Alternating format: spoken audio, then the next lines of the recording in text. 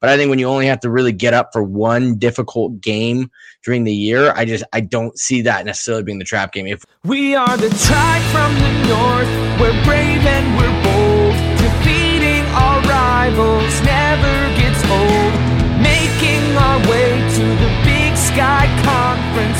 Watch out, 'cause here comes the silver and gold. Whoa, whoa, this is Tubbs at the Club for the Vandals of Idaho. Welcome back, Tribe from the North, brave and bold, to the unofficial podcast of your Idaho Vandals. I am your host, Chris Hammond, and with me today, I have the Professor, Brian Marceau. Brian, how are you doing today? Chris, it is absolutely fantastic to be back. It is. We have football back, and not only do we have football back, we have the tromboner himself, Martin Heemstra, on the podcast today. Martin, how are you, my man? I'm doing good, Chris. And Brian, how are you? I'm doing great now. It took me 2 seconds to realize what that joke was. When I wrote it on paper, it did not come out as vulgar as it did. We have those shirts on as like marching band shirts. Oh, I've seen you wear that shirt. It's amazing. But I just randomly decided that we needed nicknames because the only one that had one was really Alex the Boatman, who is not joining us today. And so when I was typing, you were joining me as Alex the Boatman. I was like, why doesn't Brian have a nickname, or Martin? So I went with it. We'll see if they stick. Probably not. But welcome back, everybody, to another episode of Tubbs at the Club, the Vandals affiliate podcast on the Big Sky Podcast Network. Today we're going to be covering the Big Sky schedule release. For those of you that tuned in last week, myself and a couple other Big Sky Podcast Network people did the roundtable chat. This is going to be strictly Vandal focused. This is going to be how it pertains to your beloved Idaho Vandals in the spring of 2021. Time pending, maybe we'll flirt with some fall 2021, but there's a lot to cover. So let's get into it. And first, we got to thank our sponsor, who makes every episode available, Montucky Cold Snacks. Ain't nothing like cracking a Montucky Cold Snack, an ultra-refreshing light beer born in majestic Big Sky country. Best part is, when you crack a snack, you're giving back. Montucky Cold Snacks donates 8% of profits back to local causes, even right here in Idaho, supporting organizations like the CW Hogs and the Idaho Food Bank. Yeehaw! That's freaking awesome.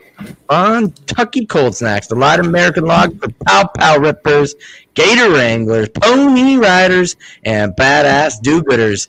Visit MontuckyColdSnacks.com today to find out how to get yes some snacks.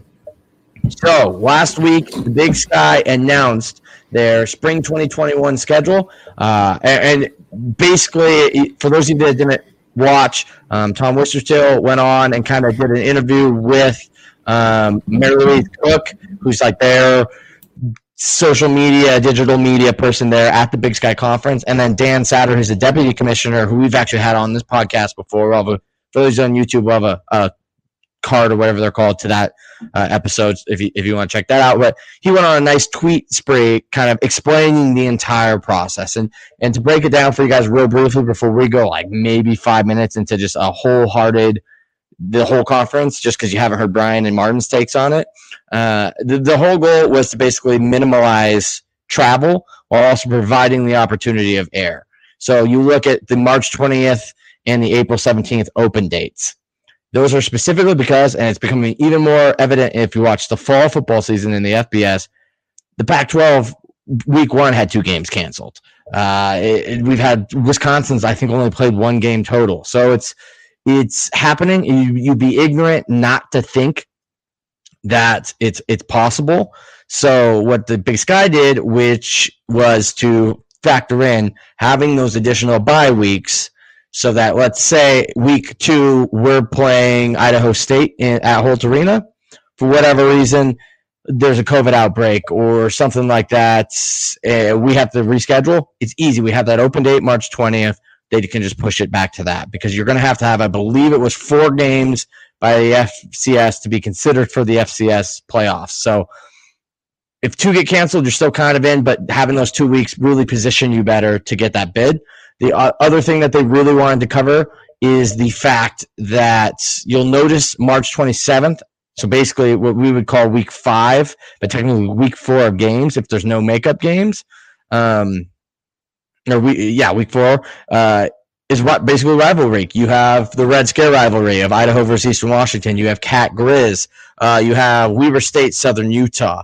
So that's kind of your rivalry week right there. And what Dan also brought up there is obviously that's the thing that got noticed the most by people when the schedule released. And that was specifically because Cat Grizz is traditionally an end of the year game, and it was not that this year. And even for Idaho fans, I was kind of like, oh, like we're ending with Southern Utah. I wasn't really stoked about that. But that's kind of it, is pump your brakes. They purposely put the rivalry games week 4 because if you do need to reschedule that rivalry week 4 because of what we just talked about, COVID-19 related, that would be the first game that'd be rescheduled. That would then be pushed to that April 17th game, which then means you'd be ending your season with a Cat Grizz, a Red Scare rivalry, or something like that. So that's why they actually did that, which I thought was ingenious, because when I saw it, I was definitely one of the people that was like, I don't get the week 4 rivalry thing. I mean, I'm happy they kind of made a rivalry week, but that makes sense that if that week 4 game gets canceled, it's automatically going to be the one they try to push to April 17th. Where if it was week 5 and your week 4 game got canceled, well, now you're out of luck. So in that case, if you do end up having a couple games canceled, at least you have that rivalry game at the end of the year for something to kind of look forward to as your last game. So all in all, I think that was very smart. They did the strategy of trying to get the cold weather teams to domes or California early, the best they could. They also made sure nobody had 3 away games in a row. And all in all, I think they actually did a really good job with the schedule. Is it balanced by any means? No, but it never is. So that's kind of the general takeaway of how the schedule was formed, why it was formed, why you're seeing some weird things in week 4, Eastern week 2, which sucks for us. We have to go to, Montana and Eastern in week 2. So there's some weird things going on there still that don't really fit what they were saying. But all in all, I'm pretty happy with the schedule. After that nice filibuster textbook, I'm pulling my best Brian Marceau and teaching the people what's going on here. Brian, what are your thoughts, takeaways of just generally the release and your general thoughts on the Big Sky Conference schedule? Well, there's one huge miss, and it's going to be devastating to us all, that rivalry week does not include everyone's favorite Big Sky game of the year, Southern Utah and Colorado. But if we subtract that disappointment, I love the fact that we have something we can look at. I love that the schedule has space built in, and that it also acknowledges that there needs to be built in, a turnaround time for the next season, because this season eligibility wise is a free, which means for a lot of people, they're going to kind of value probably the fall season more when things might be closer to normal. But there are a lot of home runs in this. If you look at Montana State playing in that rivalry week, early. The rivalry week itself. If you're a fan of those games, we have an open week there. Yeah, it's for a potential game, but also just positive. If there's injury issues, you have an extra cushion for your team to get healthy. Also, if you're a team like Idaho, it is great that we're gonna have 10 teams have a starting quarterback. So I like that this is not why they did this for the schedule, but when teams get to some of their big games, we should have some clarity in that extra week. Will probably help. But yeah, I mean, the overall takeaway is I think the Big Sky organizationally, similar to how organizationally Idaho has been pretty dang good with a lot of the COVID related stuff. I like what the Big Sky did with what we can do for the spring.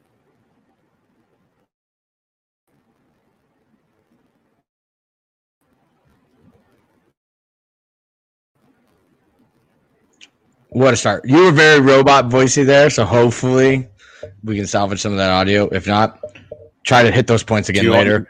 Martin, what's your thoughts on the season? Or the release of the season? I'm excited. It gives me hope to have some sort of sense of normalcy with Big Sky football. Some back to normal after 8 months or so of just nothingness. Feels like we're in July again, getting ready for fall. Oh, I would say, yeah. I mean, I see where you're coming with that point, but we're still over 100 days from kickoff, Yeah. and after we've seen things change rapidly. Oh yeah. So that I am a little worried about. Brian, I just want to let's test your audio. I'm gonna give you the first chance to pull a tap. What do you kind of want to talk about Idaho centric wise on the schedule?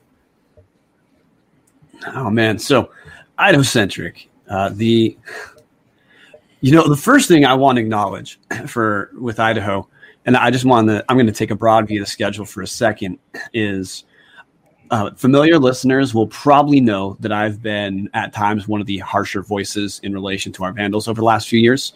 I.e., we should also make you a corrector voice. Yeah, at times. But for example, I was a guy who referred to, after the Northern Colorado game, the Wyoming game where the dead horse was looking all right, and I referred to our fans as having quarterback Stockholm syndrome. I know at times I've been a little bit on the harsher end. I look at our schedule and I think we're set up to be a turnaround team.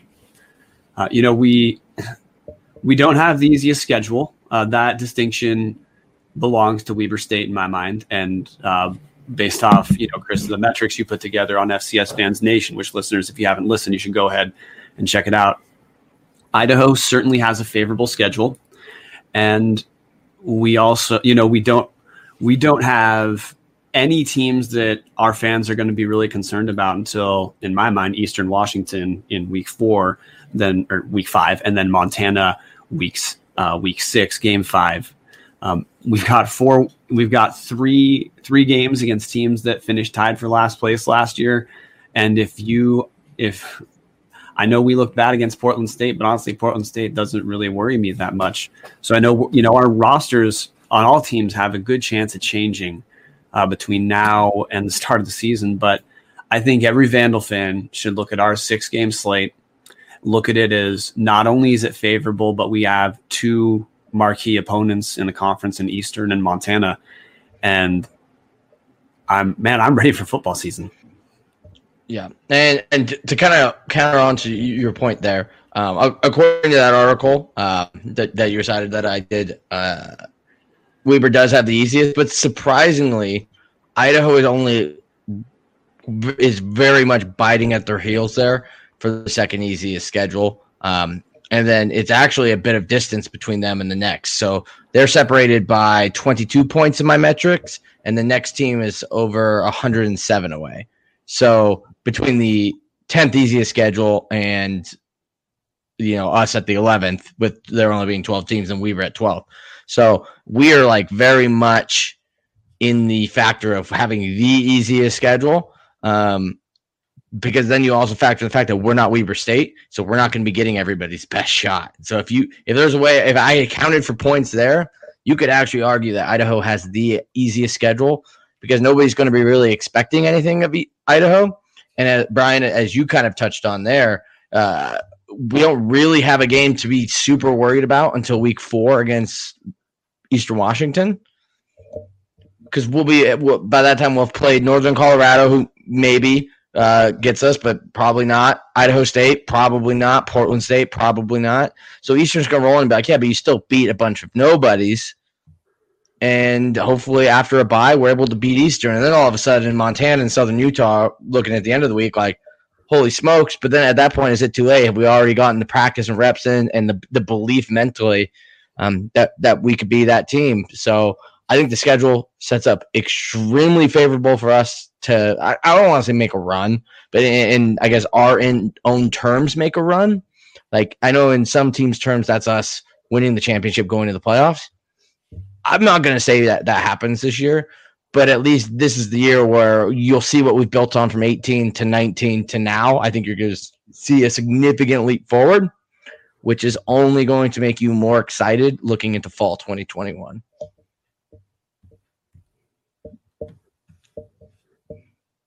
Any takes, Martin? Just the Idaho schedule. I kind of look at it as kind of like a ramp, kind of bringing in kind of like a teacher thing. You're kind of given the easy assignments in the beginning, and then it kind of builds up to the test of grit Montana. Because I kind of see it as like a ramp going up.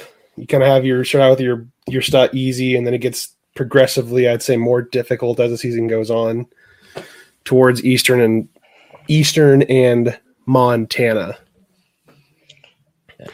Related, another thing too that matters for Idaho and that's favorable for us is, if you look at the location of our games. Now, Chris, forgive me if you already touched on this.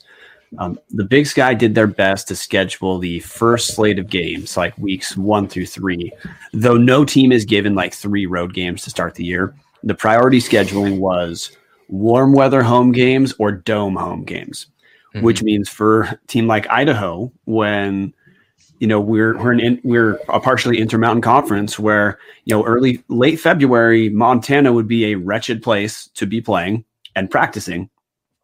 Well, Idaho, we open up February 27th against Northern Colorado in Moscow. Next week, we're at Idaho State, so that's back-to-back dome games. Week after that, we have Portland State at home, bye week, and our first game outside, where weather could be an issue at all, isn't until March 27th. And by that point, things like snow and ice, it's not going to be warm in Cheney on March 27th, but it's not going to be like, if we're like Montana, where Montana plays in Cheney week 2. That's, again, another break for us where we know weather is not going to be an issue. Really, for us, it shouldn't be an issue almost through any game the entire year. Yeah, which is actually kind of funny because when you're going through that reminded me of, if you remember back in July, kind of like Martin was touching on earlier, when we were breaking down what was supposed to be our fall 2020 season, we had that stretch where, like, after Washington State, we only left the Palouse like twice, and one of those was to Idaho State. So it was like, you kind of look at that and you're right. You're like, Northern Colorado comes to us week 1. Then we're at Idaho State, not really a tough game.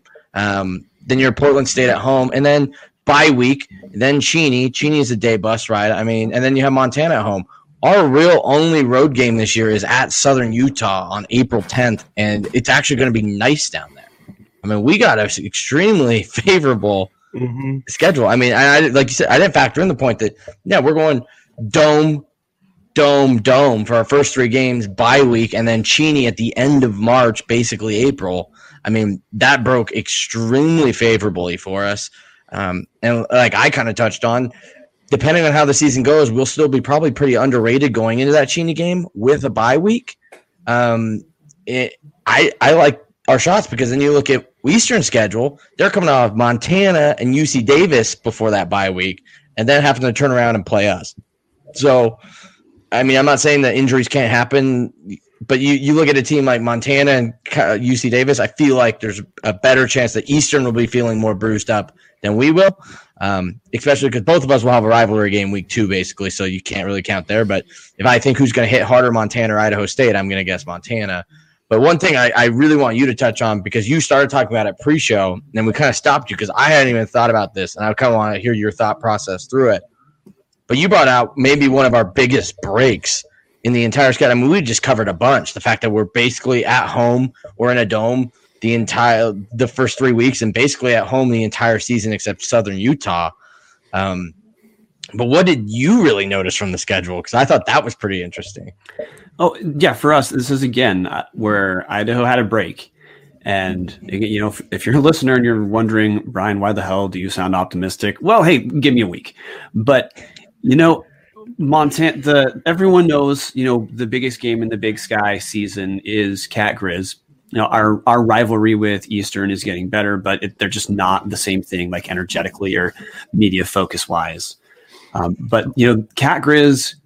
Now, back in the day, Cat Grizz used to be around midpoint of the season, and then followed by Idaho for the University of Montana. But it hasn't been that way for any player on the teams so far. Hasn't been that way for any of the coaches, the current coaches.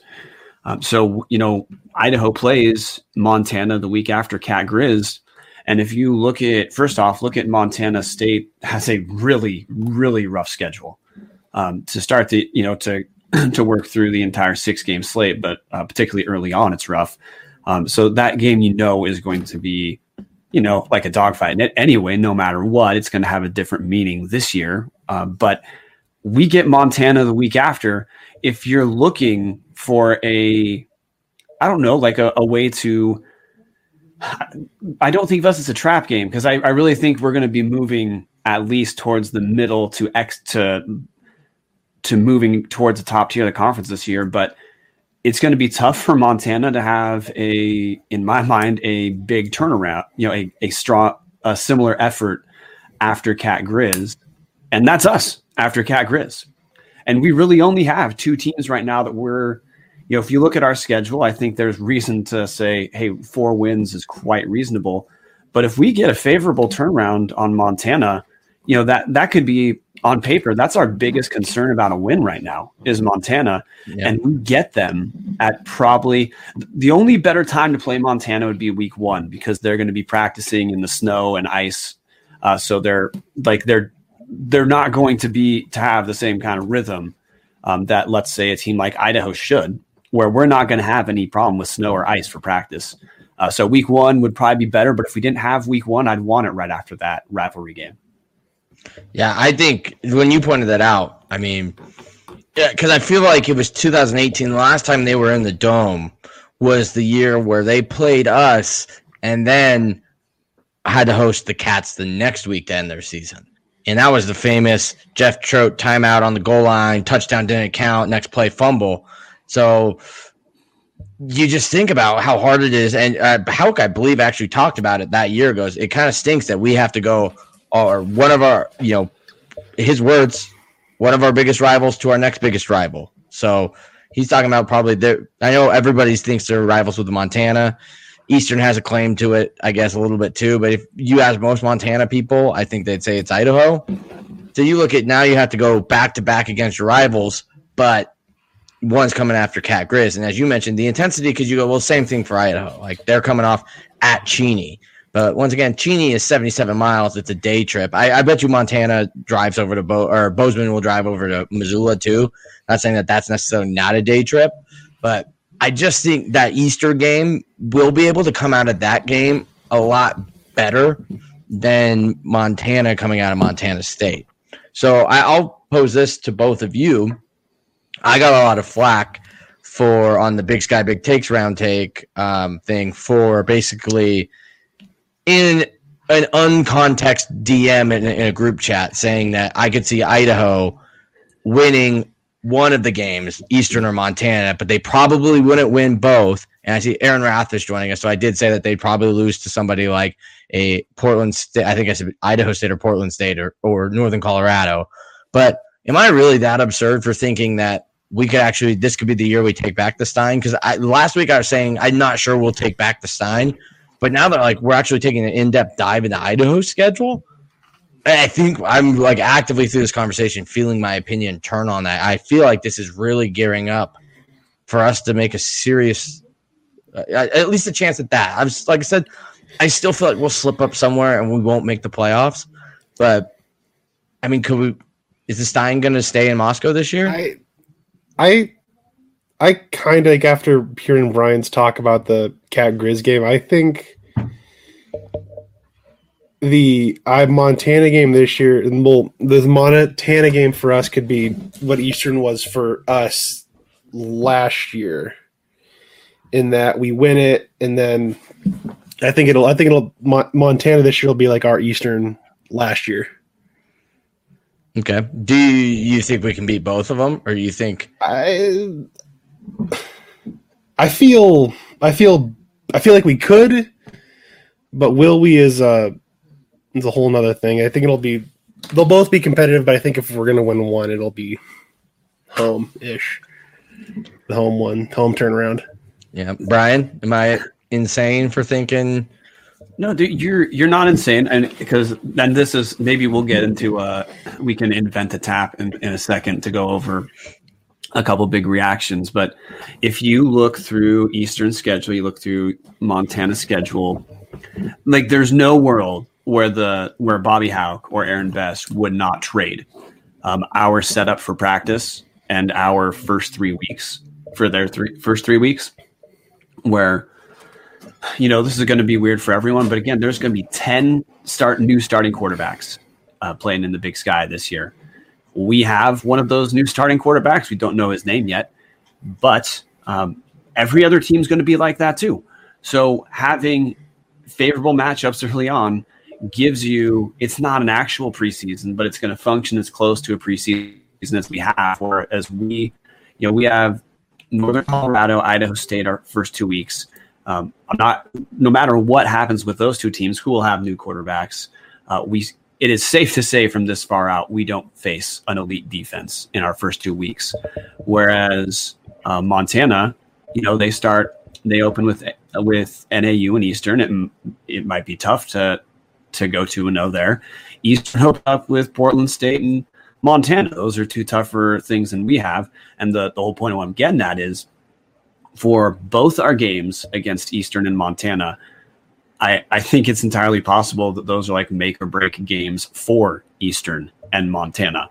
And I think we're set up if, we need things to go to roll in our direction in a way that Vandals know not to trust will actually happen. But no, man, we have a great setup to put ourselves in position to at least finish top 4 in conference, which in my mind, if we're finishing top 4, we pick off at least one of those. Yeah. If I had to say which one I think we're likely to pick off, honestly, like Montana, you'd probably say is more talented than Eastern. But I think Montana has a ton of variables against them in this spring season. So if I had to pick one, I actually might pick Montana. Yeah. And one other thing, because we've been really now diving down the Montana Eastern, so just to throw a little curveball in here, it's something I just noticed too. It will probably revert back to that conversation. I did notice something I forgot to bring up earlier, that when you actually look at the schedule, because I actually went through and highlighted it all to figure out home, away, everything like that, because the Big Sky release didn't do that. But Idaho and Eastern are actually the only two that basically have a consistent schedule, in the sense that we go home, away, home, away. Home, away, home, away, home, away. Eastern goes away, home, away, home, away, home. Everybody else is like home, away, away. So, some combo of like, at one point they're going to have 2 away games and 2 home games. Some of those are happening with a bye week in the middle for away games. Like you look at NAU, they're away at Weber, not exactly a close game. And the bye week, then away at Cal Poly, not exactly a close game. So, I mean, that's like 3 weeks of basically being kind of in flux and not at home. Where then you look at Idaho, as we talked about, you're literally going, basically call those first 3 games home games. Bye week, call it a home game. Call Eastern basically a home game. It's going to feel like a home game other than when you're playing the game, but there's going to be no fans at Eastern. I would bet a lot of money on that. And then you're home against the Grizz. Like, I just feel I need to pump the brakes. I'm going back down that rabbit hole. But I did think it was weird that only 2 teams ended up having that consistent schedule, and Idaho is one of them. So I don't know how much C. Scott Green's been calling up Wister's Hill. I guess Dan Satter was really the one who did the schedule, but he must have been making in some favorable calls. But Brian, going through the taps, is there any other tap you kind of want to pull? Because I know we've got a couple here, and we're actually running pretty good on time. Yeah. So one last point too. Now this is just for Idaho having a favorable slate. Does that mean we're going to capitalize on it? Obviously, we have to play the games. But, with that, kind of steady schedule like you talked about, that in my mind, mixed with our favorable slate of games, puts us in a good place to be doing well. Whereas Montana, they 2 of their first 3 games are road games, followed by Cat Grizz, which is Cat Grizz, just become its own animal. And with maybe limited fans, maybe it's further a different animal this time around. Montana State, another team that if we're gonna move up, someone's got to move down. Montana State is similar. They have 2 of their first 3 games on the road. Their home game is Northern Colorado, which you might say is a gimme, but actually for Montana State, 3 of their first 4 games are road games. if Montana State's real good, you should expect that they'll come out at least 500 from that. But that's another team where, if we're going to move up, we need to move up compared to some of the better teams. And it finally feels like Idaho has, some structure in its favor that some of the other teams don't have this time around. And you know what? I'm fine with that. But now, as far as a tap, I want to go to, I guess, Martin, do you know the home games we have? Do you have that in front of you? I'm just looking at the release, but it's, I think like as Chris was talking about, it's Northern Colorado, Portland State, and Grizz. So yeah. Well, that's a brain dead one because the Grizz is the best home game. So never mind. Great production, Brian. We're going to scrap that one. Do you see, Martin, do you see any trap games for us?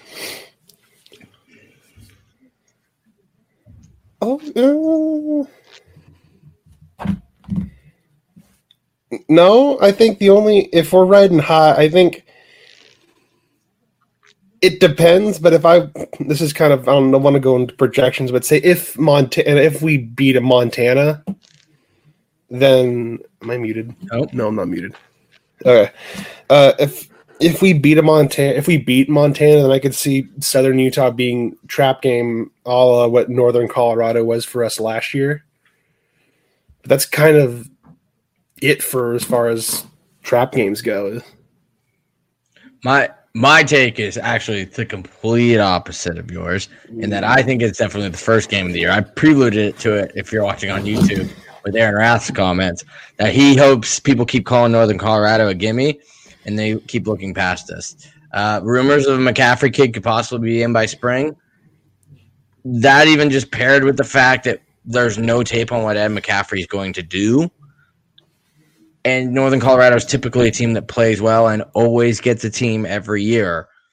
I don't want to say it's Idaho twice, but I see us kind of coming in home, new quarterback. They have no tape on what Ed McCaffrey's offense looks like other than maybe some high school tape, but it's probably going to look so much different than how he was running it in high school. I just think that when you look at that, I think it's obvious that Northern Colorado is probably the trap game. And to kind of counter what Martin, you said, is I think that depending on how this season goes, much like how NAU was at the end of the year, I don't think you're going to get a trap game at the end of the year, because if these guys somehow are 5-0 through the schedule, there's no way they're letting Southern Utah ruin their season. Especially when, like I said, it's really the only difficult game they've had, which is kind of goes into your point. But I think when you only have to really get up for one difficult game during the year, I don't see that necessarily being the trap game. If we come off a bye week beating Eastern and beating Montana, I do see that we could be riding so high on cloud nine that I actually think it's like impossible for us to get tripped up by Southern Utah. Now, season could go differently. We could be 4-1 or something like that going into that game, and then maybe you're right. But I'm way more worried about that first game against Northern Colorado than I am the last game against Southern Utah. See, I'm going to go a different direction on this trap, which to me, and what I'm going to connect it to is something I've heard Bobby Hauck has either talked about or something he has tried to build into his schedules to the extent that he can control that, which is the creation of momentum, so that a team, it's easier for a team and a fan base to believe in a team when you don't have to say, hey, if this next thing happens, you can just point to the wins, which is part of why, that's part of why good teams will schedule some easy games early on, maybe one tough one in non-conference, but for the most part, they want to pick up those wins and, get themselves to playoffs. Idaho is perfectly set up to have our first 2-0 start since the 19th century. And, we get those first two wins. Portland State to me is the trap game we have Eastern and Montana in our following two. But also, if we beat Portland State, we're locked in at 500 for the first time. Well, for the first time in a long time, or our floor is 500. If we win those first three, reason to believe we'll be 4-2 at worst. But I know I'm already looking past Portland State, and they are one of two teams with a returning quarterback. So I don't know. Maybe that matters for them in a way that I just don't buy it. But yeah, Portland State to me is the huge asterisk game. If we start the year 3-0, I think that'll be huge for Vandal fans, for the program, for us getting a better, approach towards the Big Sky. All that's going to matter. Yeah. Before we get into anything else, kind of second pause for it's not really an ad read, but it's a promotion that we're going to be doing. For those of you that don't have anything going on this Saturday, the athletic department is actually doing what's the proper name of it? Vandal, like now, then, and forever. Virtual event on Facebook. It costs $50. Basically, what you're going to be doing is the attendees will get a chance to hear from the current and former student athletes. The conversations will be bigger than Vandal football. Granted that they will get their Vandal football fix. However, the student athletes will be giving an insight into the life of a student at the University of Idaho and how the pandemic has made them refocus. The former student athletes will be priceless, from All-Americans to boy band pop stars, the hostage negotiators, or from the NFL to law school to K through 12 governance leadership. Just a little background on how our former players are succeeding in life, plus a chance to get a preview of the season from our coaches and a chance to learn about the coaches on a personal level. So I know like Petrino, Sinkovich, Bretsky are going to be a part of it. Christian Ellis, Trey Walker, and Nick Romano, as well as Jake Cox, who's a legacy player. So there's going to be a lot of fun current guys. They have a bunch of alumni, including Max Ford. We'll put another card. We had an interview with Max. So yeah, check it out. It's like $50. It goes to supporting the athletic department exclusively. So if you got really missing your Vandal football fix on Saturday, I think it's at 10 a.m. Pacific. So we'll have links down in both the podcast and the YouTube description to check that out.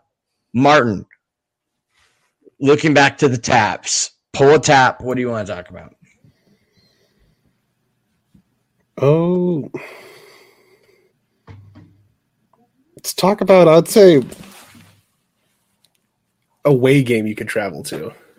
So, okay, yeah, this one is basically if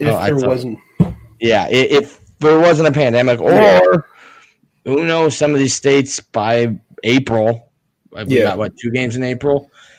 Of course, one of them's in the Dome. Maybe they're allowing some away fans, but under the premise that you're not going to be able to travel.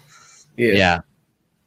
Which one would you most want to go to? Brian, just because I just stole the tap, so I'll go second before Martin closes the tap. I am going to take a slightly left or maybe a more southern turn for this. Ooh. And, our listeners might be aware of the unconfirmed, but certainly not just rumor that Southern Utah may be headed to the WAC for football in the not so distant future. And you know what? We close out the year at Southern Utah. We're not going to have that many chances to, see the sights in Cedar City. So, if I could pick one, obviously it'd be a nightmare to get there because I'm certainly not flying into Cedar City. But hey, maybe I haven't seen enough of Utah yet. Maybe I want to give an official goodbye to the Southern Utah Thunderbirds. So I'm saying, I want to close the season out on a win. I want to see some people I can be friendly with or not friendly with because I'll never see them again. Let's say Southern Utah. Wow. Well, I'm going to be very unoriginal, although I should have kind of guessed that would have been your pick. I also Southern Utah. I know if you're looking for pure excitement, this is not the season for us to have exciting games. I guess you got Idaho State, Eastern Washington, and Montana, but so I guess there we go. I'm totally wrong. It actually has some good games on it. But away games wise, you're looking at Idaho State. We're just there 2 years ago. No offense, Idaho State. It's just the Kibbie Dome turned the wrong direction, and I don't think it's ever experienced a renovation ever. Then you're away at Eastern. Been there. Me personally, I've been there in the off season now a couple times. So excited for that one, for the opportunity to hang out with people. But regardless, I'm going to be able to interact with those people via social media for the game. If not, just go in person and do a barbecue somewhere in Cheney. So I'm with Southern Utah, even without those ones. I agree with Brian, mostly because I've always wanted to go to St. George, Utah, which is where Dixie State is. And I've been plugging that hopefully Dixie State would be joining Southern Utah and replace maybe some of the California schools in the Big Sky.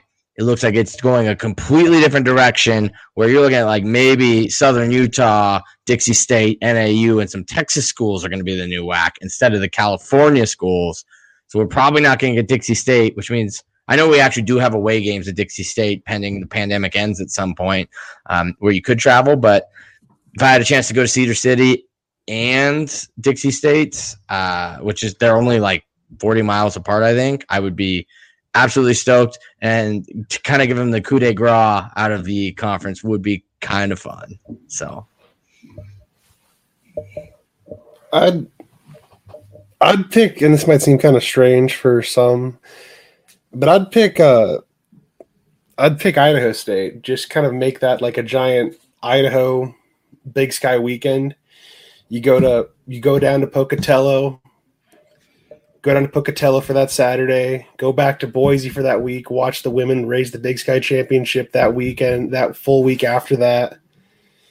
And just have a good time down in southern Idaho. You just secretly pulled on something completely different. Great plug. We have basketball previews coming out soon. When is the Big Sky basketball tournament? It's 8th through the 13th is what days I have off in my calendar, my work calendar right now. So it is literally you would go down to Idaho State, be in Boise for the entire tournament, and then you have a home game against Portland State. Basically, so we will be playing in Moscow when the men's team final would be happening. That's Saturday. Yes. Yeah. But I know women's is that Friday, if I remember correctly. If the men's team absolutely shocks the world and runs the table, then we could have Vandal basketball and football on at the same time. But otherwise, you literally touch it. You could go to Idaho State, Boise for a week for the Big Sky tournament, and drive back up to Moscow, Coeur d'Alene, Spokane, Seattle, and watch Portland State. That would be boom. There we go. A little hidden gem in the schedule there. And then you have a bye week after. So I'm actually surprised that the tournament's not during the bye week.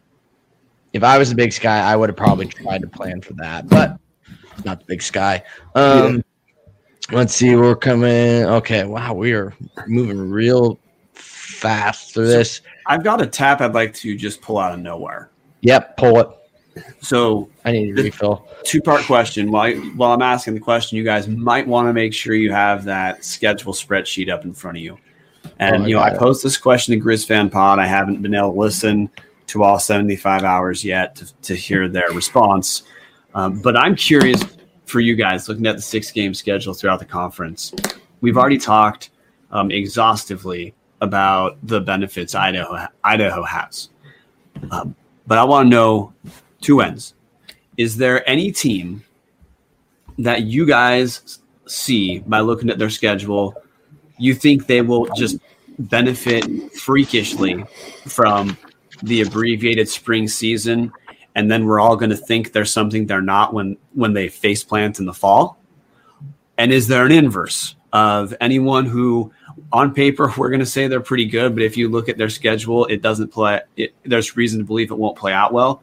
So a good team's going to underperform this year and then rock it right back up in the fall.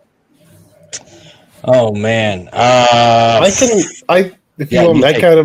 be a little quick, but I think Montana has a very good shot of maybe going 500 this year. Kind of that 500. They think they're might be dropping. I don't know, and then come back and do well in the fall. I think my surprise, maybe Chris might have his, might be I think Cal Poly, just kind of like I think Bo Baldwin kind of has them. Then his offense goes flying in the spring, and then he has more of a back down to earth in the fall because nobody's gonna know how to go with it. While trying to read my printed schedule, I was holding in front of the camera from behind. Brian, can I pass it to you while I really give some deep thought into this? Yes. Although I may steal something from you.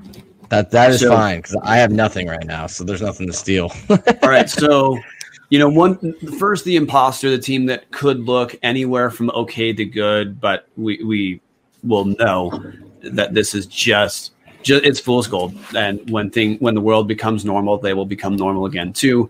Is Northern Arizona, and I say Northern Arizona because they open up, like, first off, they're like us. They practice in a dome, so it doesn't really matter what season. They're going to get a full slate of practices.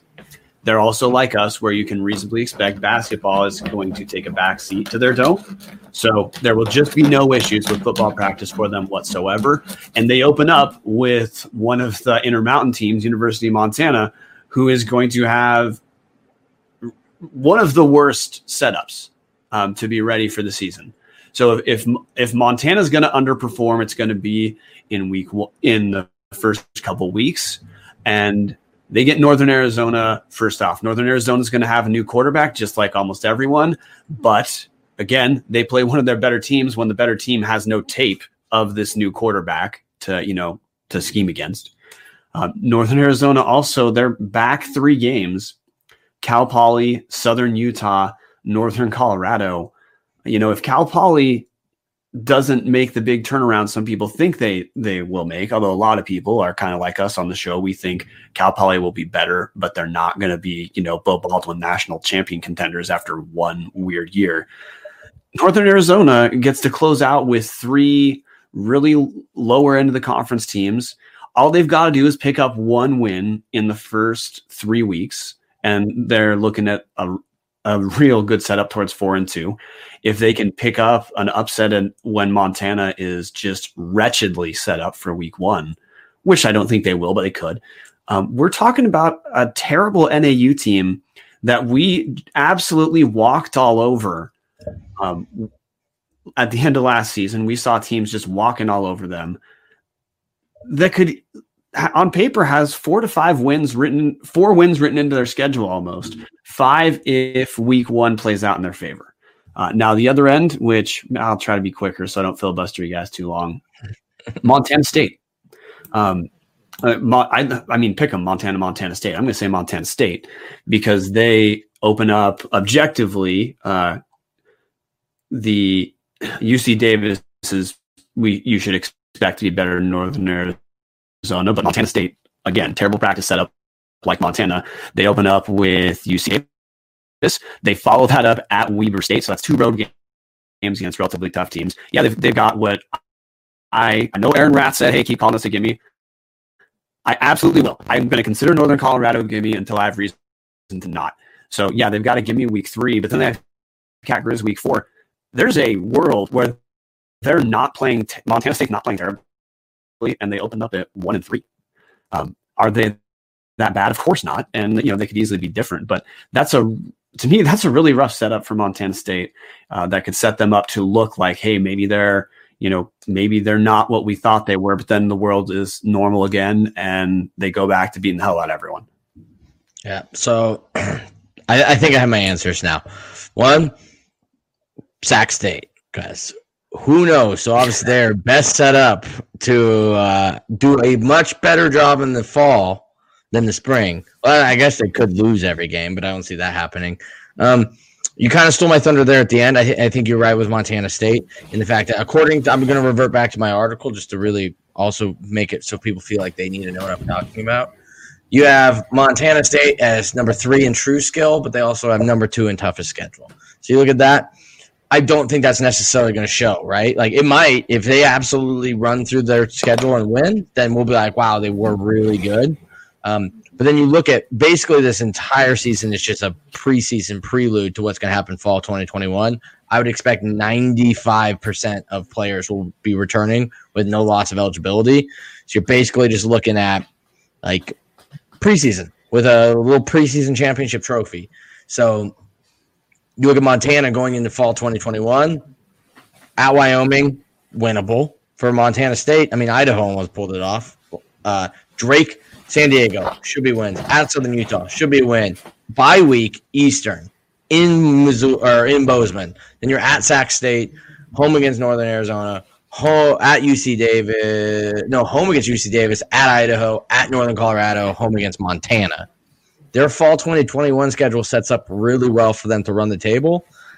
If they can do something good in the spring, I just think that they have so much challenge. They have Weber on the schedule and everything like that. They might not get the true Montana State here in the fall or in the spring season that you might get in the fall. The other team I just kind of want to make a mention of is the fact of UC Davis. According to my rankings, UC Davis has the toughest schedule, just by a little bit over Montana State. But then you look at them; they were picked 5th in the conference, very steadily at 5th. So that kind of team that might flirt with going in the playoffs, be one of the last ones out, depending on a good Big Sky season. We don't really know what to expect as they're making the transition from Jake Mayer. I think you'll see UC Davis this year not perform well, as they will be going home against Montana State, probably a loss. At Cal Poly, Bo Baldwin, that's going to be a trap game. You're home against Eastern Washington, probably a loss, but maybe a hard-fought loss. Bye week at Portland State, you probably pick up a win at Portland State. Away at Idaho State, you probably pick up a win there, and then you're home against Weber. I mean, your home schedule is Montana State, Eastern, and Weber. They're going to be lucky they don't have fans, because their fans would just leave every single game disappointed. You could not have a tougher home stretch unless you threw Montana in there. And then your away games, I mean, they're not exactly not trap games, It's coming off a bye week at Portland State. It's coming off, a week 1 at Montana, sandwiched between Eastern Washington. You have a brand new Cal Poly team on the road. I think UC Davis might struggle this year, to the point where people next year are talking about UC Davis, much like we talked about NAU or Idaho last year, where it's 8th, 9th, maybe 10th. I think people will start putting UC Davis back in there. And then when the fall season rolls around and they've gotten that extra bit of training, they got Dan Hawkins, new guy in there, maybe Lane Larson, the guy out of Valley View, a high school here in the Treasure Valley. Maybe they get things going, and all of a sudden UC Davis maybe making another chance at the playoffs. So I think that's the team that might get the most punished by spring that could capitalize on fall. Yeah, to circle back to Idaho just for a quick point, and this is why I was curious what you guys' takes were going to be on this.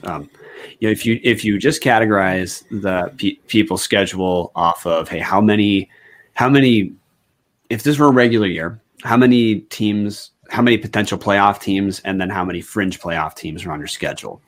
Idaho has potential playoff. You'd expect Montana in a regular year to be playoffs, and you'd say at this point Eastern's at worst a fringe team to be in the playoffs. But their playoff discussion, no one else really on Idaho's schedule. I mean, you might say maybe Portland State, but I don't buy it. I've never bought Portland State, and I have not yet been punished for that. If you look at Montana State, they have 4 of their 6 games against playoff or fringe playoff teams. Well, in a 6-game season, that's murderous. 2 out of every 3 games are against someone who's good, which, if your team's good like Montana State, then your fans you are rewarded in that sense, and that you have 4 games that should be good games, and then 2 maybe blowouts. But a weird year, rough prep for Montana State, and 4 of your 6 games are against theoretically playoff caliber teams. Man, that's if you can run through those, then you have arrived. Yeah. Quick question on the Sac State thing: what's better, 0 wins or 0 losses? Oh, dude, the jury's in. 0 losses. Because look, the story basically they're conference champs. Dude, the story of Troy Taylor doesn't take. Look, artificial or not, because let's say Montana State 500 season of all time. Exactly. Another 500 season. But you don't, if there's energy around your program, which Sac State has, the recruitment isn't necessarily going to take a hit, or your prestige isn't going to take a hit from underperforming in a season when, it's just going to be very different. They're going to have essentially the same understanding they had heading into what would have been this season, but it'll transfer into fall 2021. So, as far as they're concerned, from a risk management perspective, I'd say that's probably the right thing. Although from a rewarding your fans, I'm happy Idaho's playing. Yeah. But yeah, dude, I think it's not going to hurt Sac State to not play the way it would hurt Idaho trying to build, or Eastern trying to recover, or Montana trying to maintain. Yeah, good point. I like it. All right, so real quick, because we're coming up on the hour mark, so literally like top of your head, gut reaction. According to my article, based on true skill and strength of schedule, Idaho will finish 4-2. I don't need a record prediction, but I want to know, will they overachieve, will they underachieve, or are we spot on? Brian? Spot on. It allows for a big win, and it also gives you cushion for a surprise loss. So, yeah, 4-2, spot on. Martin? Spot on. Spot on? I think we overachieve. All right, I'll leave it there and tie it into can't you wait for our football preview in about 100 some days. All right, closing the bar. We've got one more I Am a Vandal series, 2BD, maybe Theo Lawson, maybe Michael Sean Dugar. It's really Sean might be able to do those. Otherwise, we'll try to find somebody. If you have a connection with anybody, Mark Schlereth just retweeted our tweet from this weekend, and we got 13,000 views. So maybe Schlereth will finally come on. If you have a plug-in, tweet at him. We'd love to have him on. But we'll have one more of those. That will air on 11/26, so in 2 weeks from this one, if you're listening on the podcast, a week and 2 days or whatever, if you're on YouTube.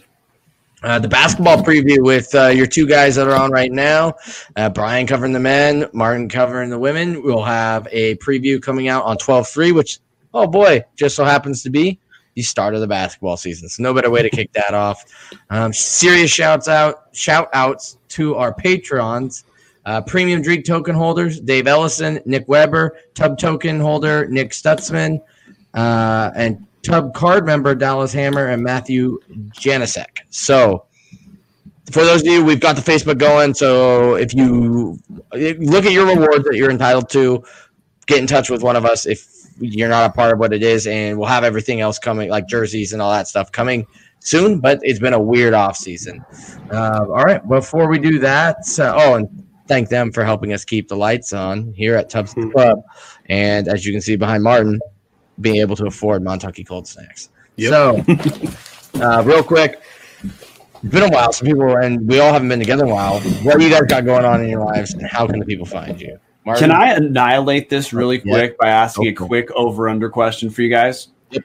Because we talked about basketball. The preseason Ken Palm rankings are out. Martin, is Idaho over the number? There's 357 total Division I NCAA program teams. Yeah. Is Idaho, I'm going to give you a number, 335 out of 357. Are we over or under 335? How about better or worse than 335? I say we're better. Chris. And I'll say, I mean, if you want a number, I'll say probably in the 270, 280 range, probably in the end of the season. That's okay. Chris? 270, 280. Chris, what about you? I'm not going to pick a number per se, just like I didn't predict records earlier. I do think that we are better than the bottom 50. I mean, we beat Eastern, who is looking like they had a real shot to win the championship last year. Second year, actual full year of Klaus, being able to be like, I am the guy. You have to do what I say. I would expect noticeable improvement from last season. Well, I got to tell you guys, you're both sages. We were better than 335. We clock in at 334. Ooh. Oh, okay. I like it. All right. But now, although not to step on our lead, we have a decent amount of new guys, and no one knows what they'll look like at the end. Yeah, true. So that was Brian Marcel, and basically you can tell he has been up to getting you guys ready for the basketball preview. It'll be out in 2 weeks. Or 3, sorry, not 4 weeks. 4 weeks, because we have an I Am a Vandal in 2 weeks. Martin, what do you got going on in your life? Oh, I got nothing really much. I'm just living in Moscow, getting ready for the kind of dealing with the snow we have here right now. Working at Schweitzer. Hopefully, maybe basketball games I get to go to. Maybe not. I don't know. Probably not. And probably following basketball, and probably didn't just following recruiting, because that's following both. Just keeping up on recruiting, because that's in a month for early signing day, and basketball early signing day starts next week. It starts tomorrow, so that's what I'm pretty much keeping up on right now. Yep. I'm going to attend the Vandal football event if possible. But if for those of you that follow me on Twitter, I put a bid in at the beginning of the season to be virtually showcased on College Game Day, and it just so happens to be at the Masters this week, and my number got pulled. So I am taking shirt and sign suggestions. You can comment down here or tweet at us. But yeah, I'll be on College Game Day this morning. So if you wake up and watch College Game Day, I'll be repping Idaho, and then I'd like to maybe poke fun at Boise State or I don't know, promote us or the FCS. So let me know. Anyways, when Martin's on, he has one real job the entire podcast. Oh gosh, Chris, you need to lead me into this? Wait, no. Oh, it's been a minute since I've been on one. Oh gosh. And now it's time to play. Sorry. And now it's time to play us out with the beer song. Go Vandals! I was gonna say it's time for the best band in all the land. Plays out with the beer song. Go Vandals! Go Vandals!